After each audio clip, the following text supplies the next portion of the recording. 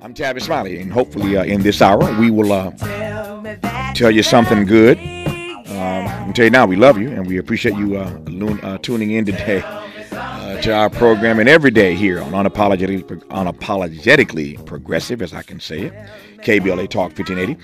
We're playing Chaka all 3 hours today because today is her 70th birthday, so in case you just tuned in, happy birthday to Chaka Khan, celebrating her 70th natal day today. It's been a great show the first 2 hours. I'm excited and looking forward to this hour. To my point earlier, we're going to tell you something good in this hour.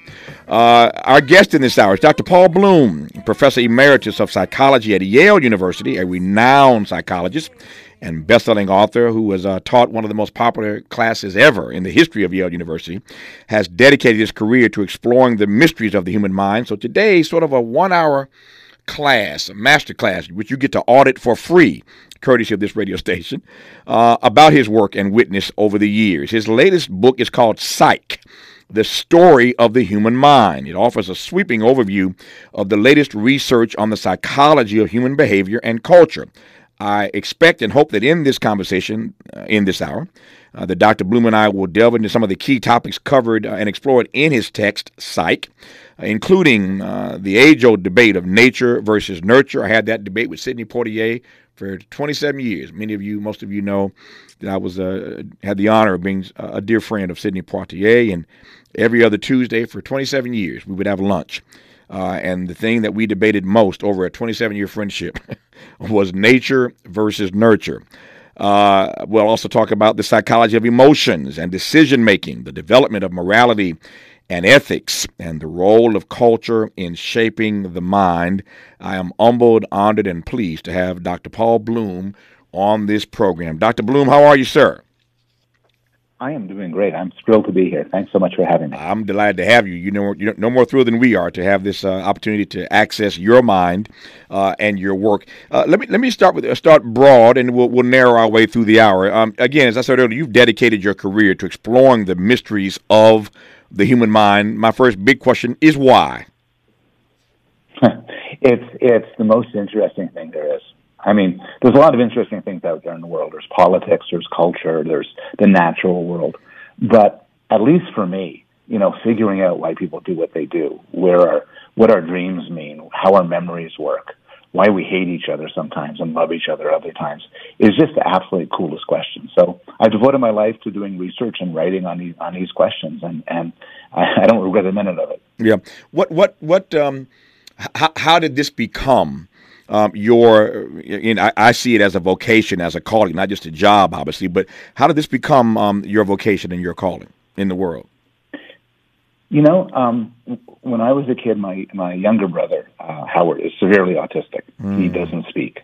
And I spent a lot of time as a teenager working with kids like him at camps and in special programs. So I thought I'd become a clinical psychologist and work with kids. And then I kind of realized over time that I just don't have the patience for it or abilities for it. I'm not, I wouldn't make for a good therapist. But at McGill University, I had the good luck to bump into a professor, John McNamara, who does a lot of theoretical stuff, research stuff on psychology. And, you ever have these situations where you bump into somebody, it's just chance, and then your whole life is transformed? So I ended up working in his lab, and then I never looked back. Yeah.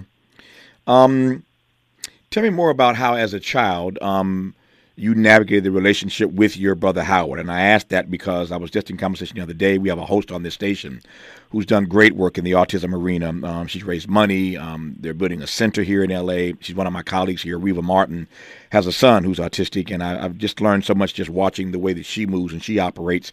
And, of course, I'm conversing with people every day on this program and just learning more about it over the years. And now, if you'd asked me, 30 years ago, mentioned the word autism to me, I might have been completely dumbfounded. But now that term and everything that connects to it has become so much more, I think, present in, not to say relevant in our society, but as a child. Tell me about that relationship with your brother Howard. So I think you're right. I think we've really changed our way of viewing these sorts of things. And autism has taken on different meanings. So now we hear, Elon Musk is autistic, Bill Gates is autistic, a lot of famous people. And a lot of people you might meet would say, will tell you I'm autistic. And people some people could be autistic, and I think it's true, and then they might speak about neurodiversity. They might say, well, don't treat this as an illness. Treat this as an alternative way of being that deserves respect, that deserves accommodation. And I'm pretty much behind that. But there's another sense of autistic, where you have kids who can't speak, they can't toilet themselves, they need help to make it through the day. And I think you can't look at that seriously and say, wow, that's like a different way of being. Rather, it's this terrible scourge. And if we could fix it, if we could cure these kids, it would be wonderful. And growing up with a brother like that, it has certain effects on you. It makes you appreciate luck. I have two sons, and they're both in their 20s, both wonderful, healthy, happy kids. But I was always conscious that it could have been different. It exposes you to sort of the role of blind chance in your life, and it also develops. It also, I think, in some way, gets you to be compassionate towards people. Sometimes, as with somebody who's really autistic, sometimes somebody who doesn't give back, who just needs the help, and it's not a reciprocal relationship. I have so much respect for people who have autistic kids, particularly the severely autistic kids, because it is so tough. It is so tough, and I have so much respect for people who do this. Yep. We have great respect for Reva Martin. She's the host of our afternoon drive program, rather. She hosts the afternoon drive program 4 to 6. She's on today, as a matter of fact, and let me just pivot right quick, ever so gently. Today, 4:35, she'll be here with our resident justice correspondent, Dion Raymond, who's been covering the case of LA City Councilman Mark Ridley Thomas. As you know, yesterday the defense rested. They rested. I have not had an update on what's happening right now, but I suspect right now, or if not now, at some point today, they're in closing arguments. Somebody find out for me where they are. They should be in closing arguments at some point today, and it is possible that there will be a verdict, perhaps in this case today, perhaps tomorrow. But we've been following this case every day at 4:35, the case of LA City Councilman Mark Ridley Thomas, this federal bribery case. And we're the only station in town that's been giving this daily download to you every day. And so we are getting to the end of this trial. And again, Reva today at 4:35 will be in conversation with our justice correspondent, Dion Raymond, who's been in the courtroom every day covering this case. But I raised that only because we were talking about Reva and her son, who's autistic, and she's done great work, is doing great work on the autism front. And I echo Dr. Paul Bloom. Have great respect for those who are in this space and helping others to navigate it. So Reva's experience basically with her son caused her to start the Special Needs Network, and she's raised all kinds of money to help other parents who are dealing with children who are autistic. We're talking with our guest, brilliant Yale professor, emeritus, Dr. Paul Bloom, about his lifelong work exploring the mysteries of the human mind. I'm always fascinated by these conversations, and none greater to talk to about the human mind than Dr. Paul Bloom, and we'll jump right into it when we come forward on KBLA Talk 1580. Happy birthday, Chaka Khan. Today is Chaka's 70th birthday, so all 3 hours of today's program, we've been playing some of the best of Chaka Khan, and there's a lot to choose from. She has acquitted herself quite well with a deep corpus of hits and B-sides. Chicago's own Chaka Khan celebrating her 70th birthday today. We love you, Chaka, and we are celebrating your natal day here on KBLA Talk 1580. Our guest in this hour is Dr. Paul Bloom, renowned psychologist, bestselling author who's dedicated his life and career to exploring, as I said earlier, the mysteries of the human mind. His latest text is called Psych, the story of the human mind. There's a lot in this book. Hard to know where to start, Dr. Bloom. Let me start with this, I think, and that is just sort of just a teaser here. When you enter conversations with laypersons about the mysteries of the human mind, I mean, you've made and offered presentations around the world. When you start trying to get us to hone in our thinking about the presentation you're about to make about the human mind, where do you typically start? It depends a lot on the kind of talk I'm giving, but I like to start by talking about a discovery that we've made, and there's a few discoveries. Okay, I'll quickly tell you about three. Which it ain't got to be quickly. We got an hour, brother. Go ahead, take your time. I'm with you. I want to learn here. Yeah. One is the idea that the brain is the source of mental life. The physical brain, this 3-pound piece of meat between our ears, is where our feelings come from, where our plans come from, our ideas, our loves, our hatreds. We don't exactly know how it does it, In some way we think it works like a computer, but that doesn't explain the feelings, which computers probably don't have. Mm-hmm. And so this is neuroscience. This is the physical basis of the brain, and it's a shock to a lot of people. A lot of people, say, well, that's not where I think. But they think there's something about me that's just above and beyond the brain. I think one of the bits of surprise from psychology is that that's not true. The second thing goes back to your discussion of nature and nurture, which is there's some incredibly cool studies of babies finding that, contrary to what a lot of people would expect, babies come into the world with a pretty rich understanding of the world. They know about objects, they know about people. You show them a good person and a bad person, one person pushing another person down or helping, and even around their first year of age, they prefer the one that helps over the one that harms. So a lot of the basic ideas from like Plato on arguing about the innate built-in basis of a lot of our consciousness and intelligence seem to be right. And the third thing I tell people is about memory.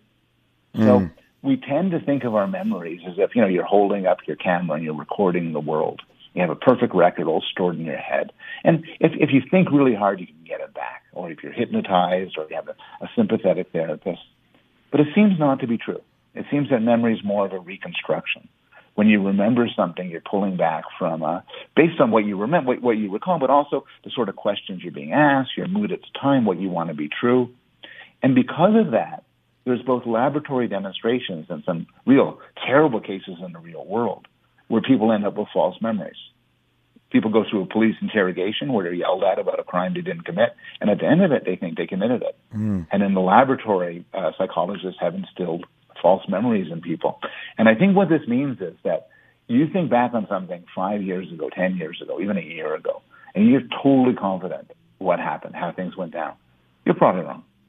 we are very overconfident in our memories. So maybe that's some bad news. Yeah, no, it's not bad news. It gives me a lot to interrogate. So let me just jump. You said 2 or 3 things now I want to get you to expound on for us. Let me start with the latter, and I'll work my way back.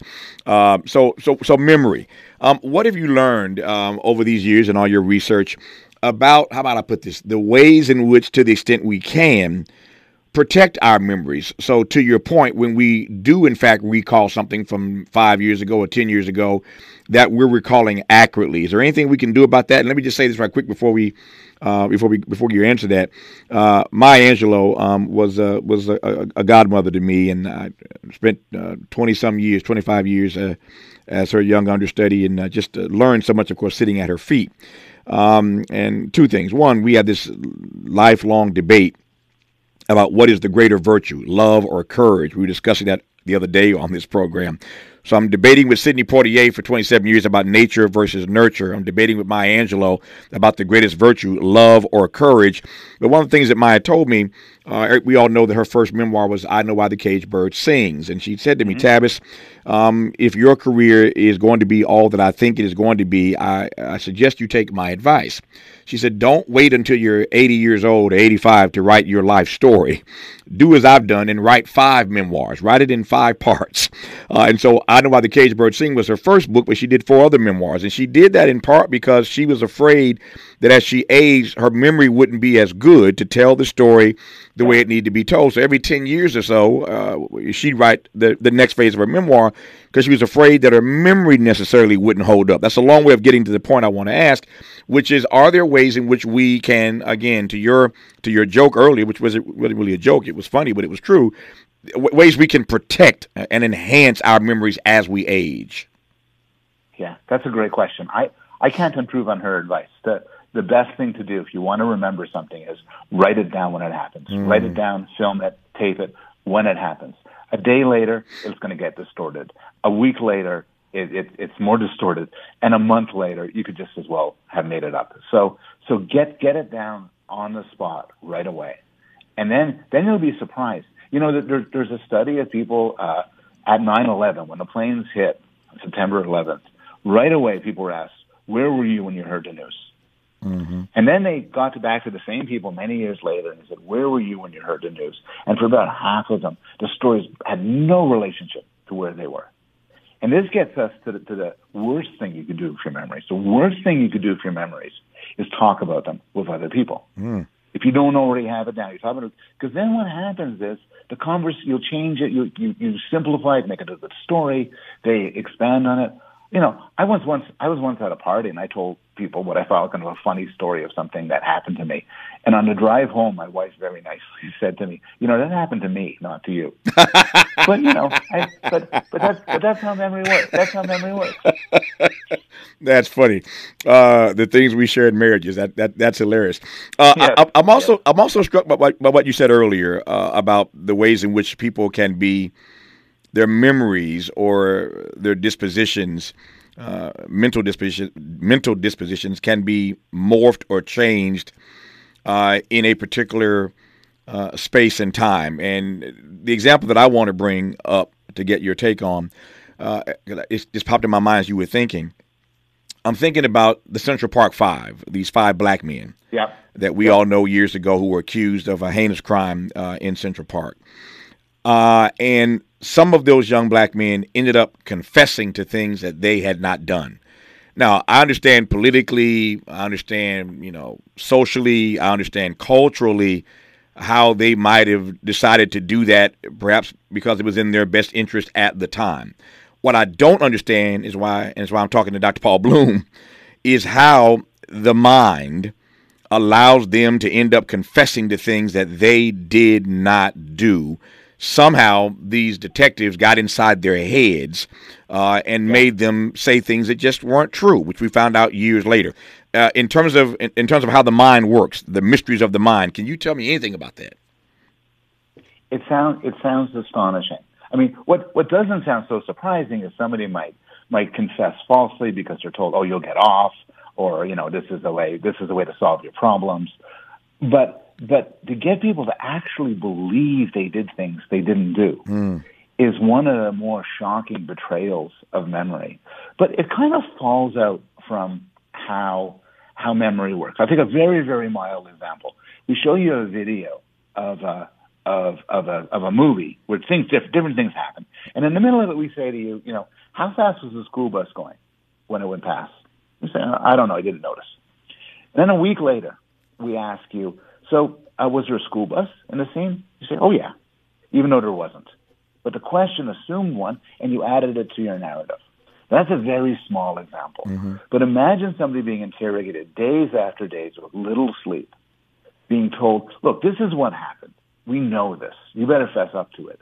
And sometimes people, particularly when they don't have their defenses up, will absorb what they're being told and what they're being asked into a narrative that they themselves believe. There have been people who have turned themselves in for crimes. And then people go, look, Patrick, you weren't even in the country then. You couldn't have done it. And memory is extraordinarily fragile.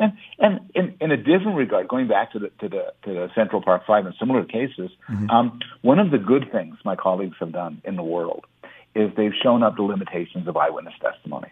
It is something so compelling. Someone's on a trial, and I point, and I say, he did it. I know it's him. You hear this, and it says, how could you argue against it? But now we know that not lying, not in some way with an ulterior motive, people can honestly believe that something happened, even if it didn't. Yeah. And this has led to revolution in how we do eyewitness testimony and also police interviews. I want to come to that right now, eyewitness testimony, because I wanted to ask, as I will right now, how it is that, say, 5 people can be at the scene of whatever the event is. And when they sit with detectives, days later, 5 of them at the same spot, at the same time, witnessing the same event, but their memories of it are all vastly different. How's that possible? It's more of the same. When it's later on and you try to recall something, you bring in your expectations of how things should be. You bring in the questions you were asked. You bring in how you talked about it before. It doesn't have to be a crime. Get together with 5 friends on something, or go for dinner or something, and then just for fun. Next time you're going to, hey, describe it. What did we order? Where did we go? You'll be shocked at how different the explanations are. Mm-hmm. And then there's other facts. Like when it comes to eyewitness testimony, for instance, there's racial biases, and racial biases in some ways that are not surprising, which is if you expect a certain race to commit a crime, you're more likely to remember it as such. but also, even in a very unintentioned way, we are less good at recognizing people who come from ethnic groups we're less familiar with. They call this the other race effect. Mm-hmm. So white people are better at recognizing white faces than black faces. Yeah. And this also comes in for testimony problems. Mm. This might sound strange. I got about 90 seconds here before news, traffic, and sports will continue when we come forward on the other side. But right quick in these 90 seconds, we now know all these years later from the Human Genome Project that we ain't really that different. I really ain't that different from Dr. Paul Bloom. He's much brighter than I am. But the genome tells us that we're really not that different. How vastly different, though, are our minds? That's not a 90-second question. We speak different languages. We have different opinions. We have different worldviews. My short answer is, at root, we are not that different. At the most level of emotions and memories and how we think about the world, we are fundamentally the same person. And then our experiences and all sorts of things drift us in different ways. And there's a lot to be said about how we're different. I think you're a lot more extroverted than I am. I couldn't do what you do, and but that might be in the 1%, and the other 99% we don't even notice because it's so much the same. So that's the short answer. When we come forward after news, traffic, and sports, the longer answer, I promise we'll come right back to that question and give him more time to unpack that, which is how vastly different are our minds. I raised this because there've been all kind of books. The Bell Curve and any number of other texts written over the years that suggest that some of us who have more melanin in our skins are intellectually inferior. And I want to probe that with Dr. Paul Bloom and ask him, how different are we really when it comes to the mysteries of the human mind? His book, his latest text, is called Psych, The Story of the Human Mind. He's Dr. Paul Bloom, Professor Emeritus of Psychology at Yale University, for years taught the most popular course at Yale. And today you get to audit it for free on KBLA Talk 1580. I'm Tavis, Smiley. You're listening to KBLA Talk 1580. Our phone number, 1-800-920-1580, 1-800-920-1580. We have been delighted all 3 hours today to play the music of Chaka Khan as she celebrates, Chaka does, her 70th birthday today. It reminds me, speaking of memory, this I do recall, Dr. Bloom. My memory's working well in this regard. I was somewhere one day and this song came on. And the little girl looked at her mother and says, "Why is that lady singing Whitney Houston's song?" And all the adults sort of fell out. Of course, the little child didn't know that before Whitney had done this song, Chaka Khan had done it. She said, "Why is that lady, and who is that lady singing Whitney Houston's song?" And I remember just laughing that day. Chaka did it well, and so did Whitney, but only one of them is celebrating her 70th birthday today. So happy birthday to Chaka Khan. So there's an example that my memory still works well sometime. I don't recall where I was, but I recall the story, what the little girl said to her mother. We are talking in this hour with Dr. Paul Bloom, who is a professor of psychology at the University of Toronto and professor emeritus of psychology at Yale University. His new book is called Psych, The Story of the Human Mind, and we are probing this 3-pound piece of meat, as he put it, between our two ears, and all things related to it. Before news, traffic, and sports, Dr. Bloom, as you recall, I was asking you, based on what we now know about the Human Genome Project, that we're really not that different, how different our minds really are.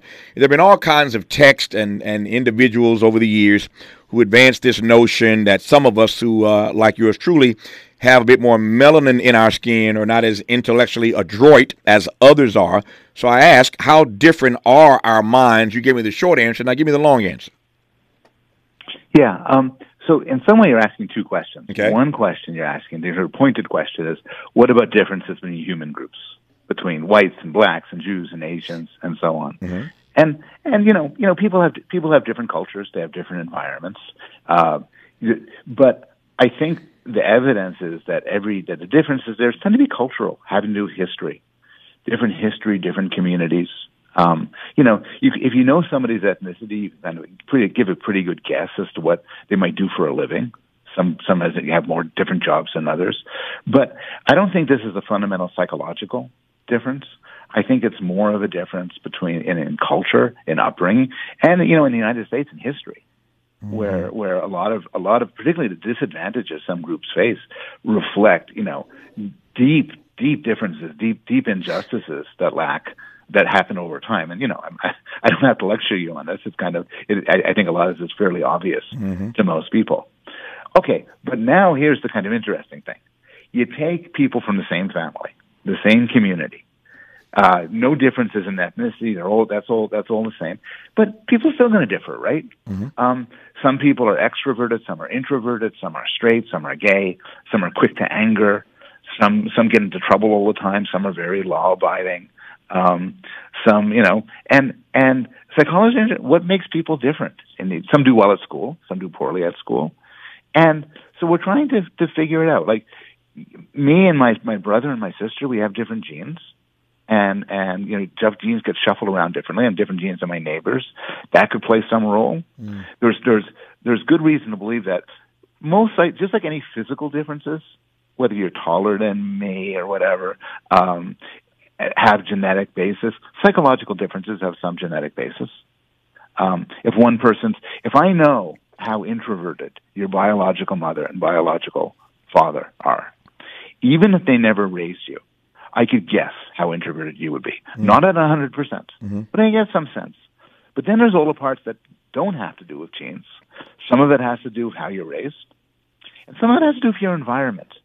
So there's a lot of interest, for instance, in the role of a kid's peer group, other kids they hang out with, as teenagers, younger than that, in shaping their personalities and shaping their identities. So it's the answer to why are we different has a million, different. It goes a million different ways. It's very interesting. There's some surprises there. Yeah. There's some studies, for instance, suggesting that parenting doesn't play as much of a role as people used to believe. Give me a bit more about that. I'm curious. Yeah. It used to believe, if you have aggressive parents who are maybe who are very physical with you, that makes aggressive kids.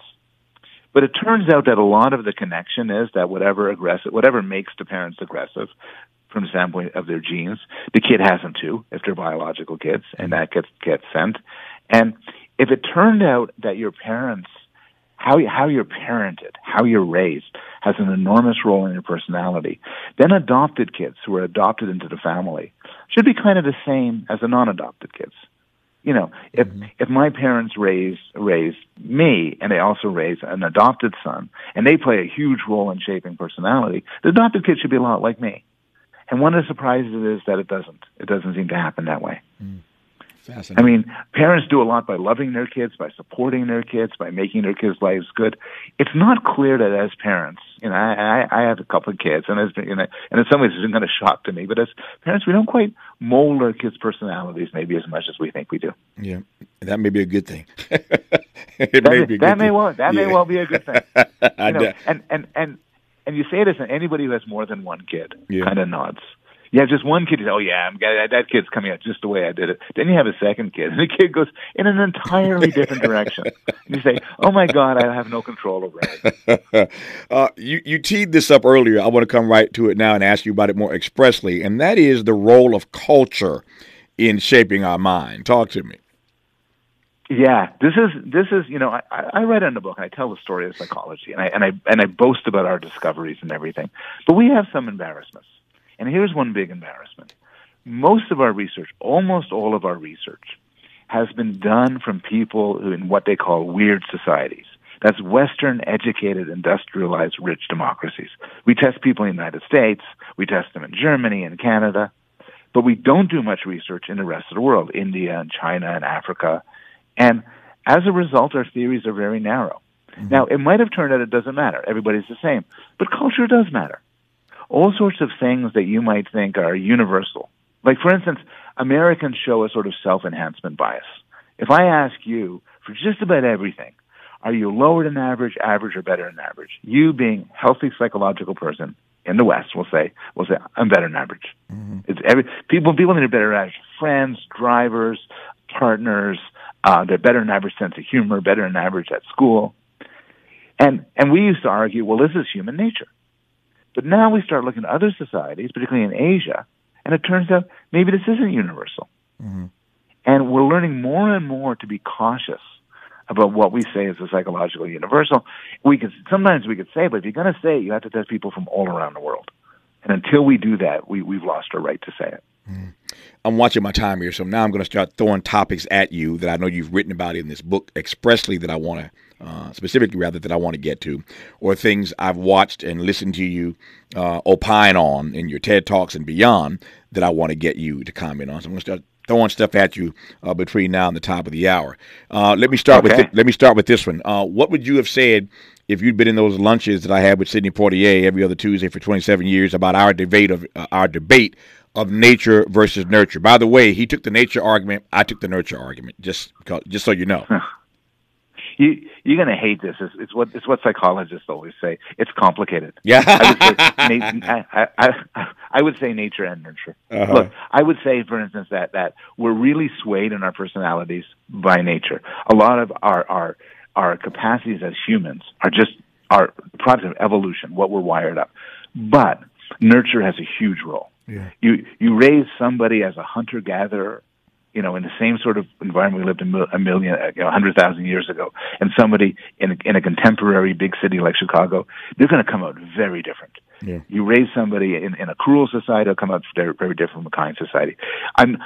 If you give me a specific thing, I'll tell you who I agree with. Mm-hmm. But in general, you're both right. Yep. I'm not going to tell you because you may agree with Poitier. And I ain't going to let that happen on my show. Okay. I digress on that point. Looking at my clock, we got some time left between now and the top of the hour. When we come forward, these are things that are on my mind. Speaking of the mind, things are on my mind. I doubt we'll get to all these. We'll see how good Dr. Bloom is. Maybe we'll run through these like on part of the interruption. We'll just do a real fast round robin here. But I want to ask him about the psychology of emotions and decision making. The development of morality and ethics, that really matters to me. This urge that some of us have to break the rules, where does that come from? Whether or not AI can truly ever match human consciousness, and maybe a question about implicit bias. Let's see if we can cover as much of that as we can when we come forward on KBLA Talk 1580. Let's get back to Dr. Paul Bloom on KBLA Talk 1580. His book is called Psych, The Story of the Human Mind. Watching my time here. So we may have to top line some of these things right quick for this audience, Dr. Bloom, but they can learn more when they read your book and go online and see all your TED Talks and all the things you've done. But I want to just get some top lines to some of these issues I want to cover, and I think we can do all of them between now and the top of the hour. Let me start with this. This is not a question from me. This is a question from one of our listeners or any number of things coming at me. Let me get this one in right quick. Dr. Bloom, given black people's history of trauma, what is the effect it has on learning and memory?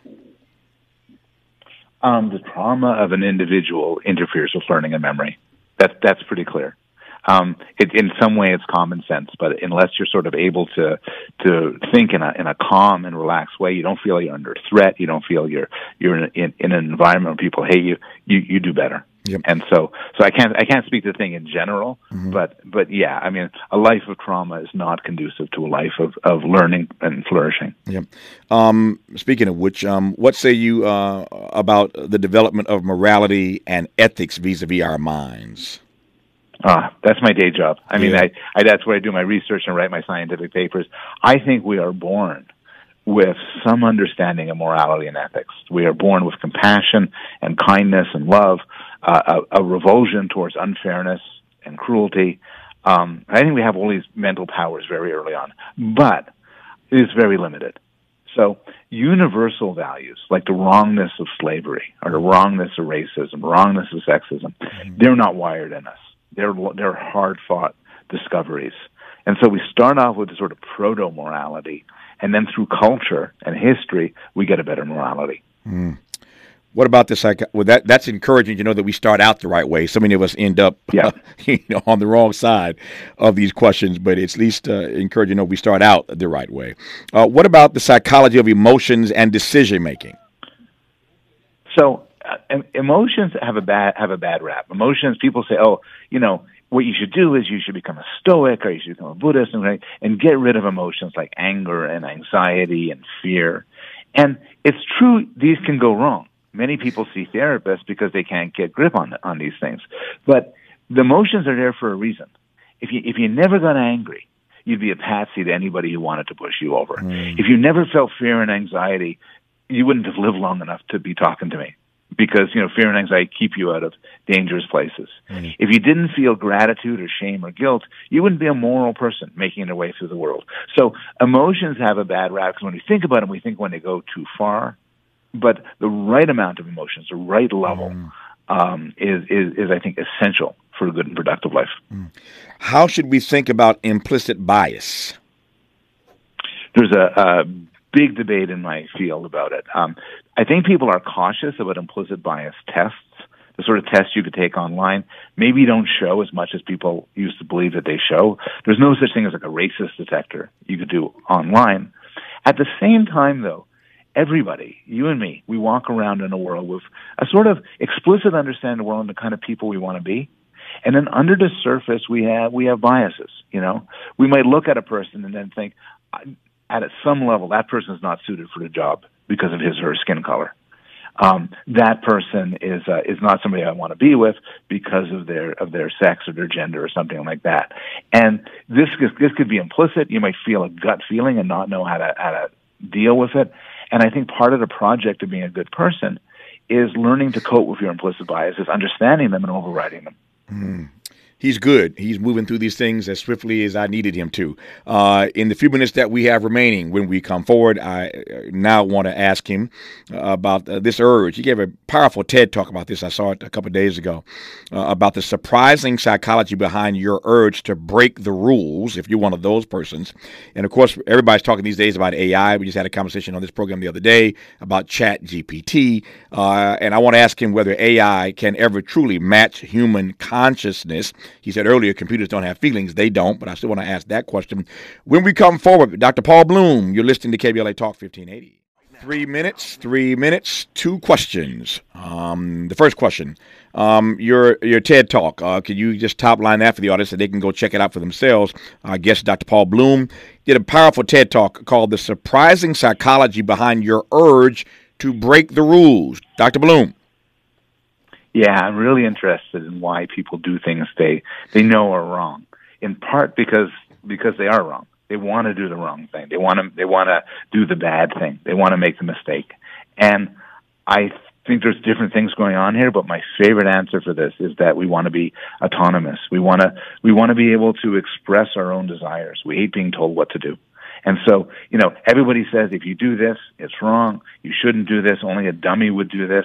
And there's a very natural instinct in all of us, not just a 4-year-old, but all of us, to say, I'm going to do it anyway. And so I talk about that in the TED Talk. Let me cheat and throw this in right quick as a follow up. What is it about the mind, period, that convinces us or titillates us to do things that we are expressly told not to do?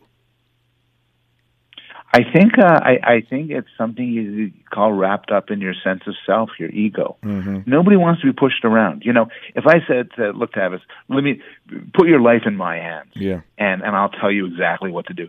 Even if you believe me, even if you believe I knew how to live your life better than you did, you just say no. You say, I want to do it. Mm-hmm. You can't take away my freedom to act. Call it a love of autonomy, a love of freedom, a love of self-determination. Yeah, they tell you don't look in the box, and you look. Don't open the letter until I tell you to. We open the letter. We open the letter early. I mean, we do those things that we are told exactly not to do, and that always fascinates me. Here's the exit question. Everybody's talking for obvious reasons about AI. Will AI ever be able to truly match human consciousness? That's an easy one. I don't know. Nobody knows. Nobody knows. AI is scaring a lot of people, including me. It is each month. It is getting better and better, and its intelligence skill could put both of us out of work, possibly. Yeah. But will it become conscious? Will it be other people? And if it's conscious, we can't just shut it down. We can't just tell it what to do. Then the whole world changes. We are living in very, very exciting times. Yeah.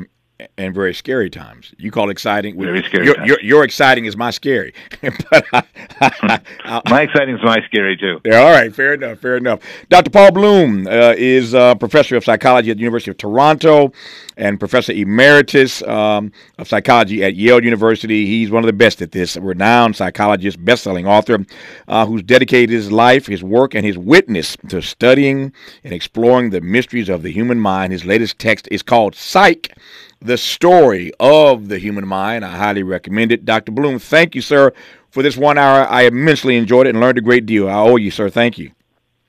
This has been a delight. I owe you. If you ever want, you can have me back. I'd love to talk with you again. We'll make it happen. Thank you for your time. All the best to you. Time to make room now for the KBLA Midday Money Chain. Up next, the Millionaires Roundtable with Lynn Richardson, followed by Ahead of the Crypto Curve with Naja Roberts. Old money, new money. Either way, we got you covered here on KBLA Talk 1580. Once again, happy birthday to Chaka Khan. 70 years young today. I'll see. Well, I won't be here tomorrow. I keep lying. Tomorrow's Friday. So tomorrow's the best of Tavis Smiley. 3 great hours of our program from this week. Tomorrow on the best of Tavis Smiley on KBLA Talk 1580. Thanks for tuning in today and all this week. Until tomorrow. And as always, keep the faith.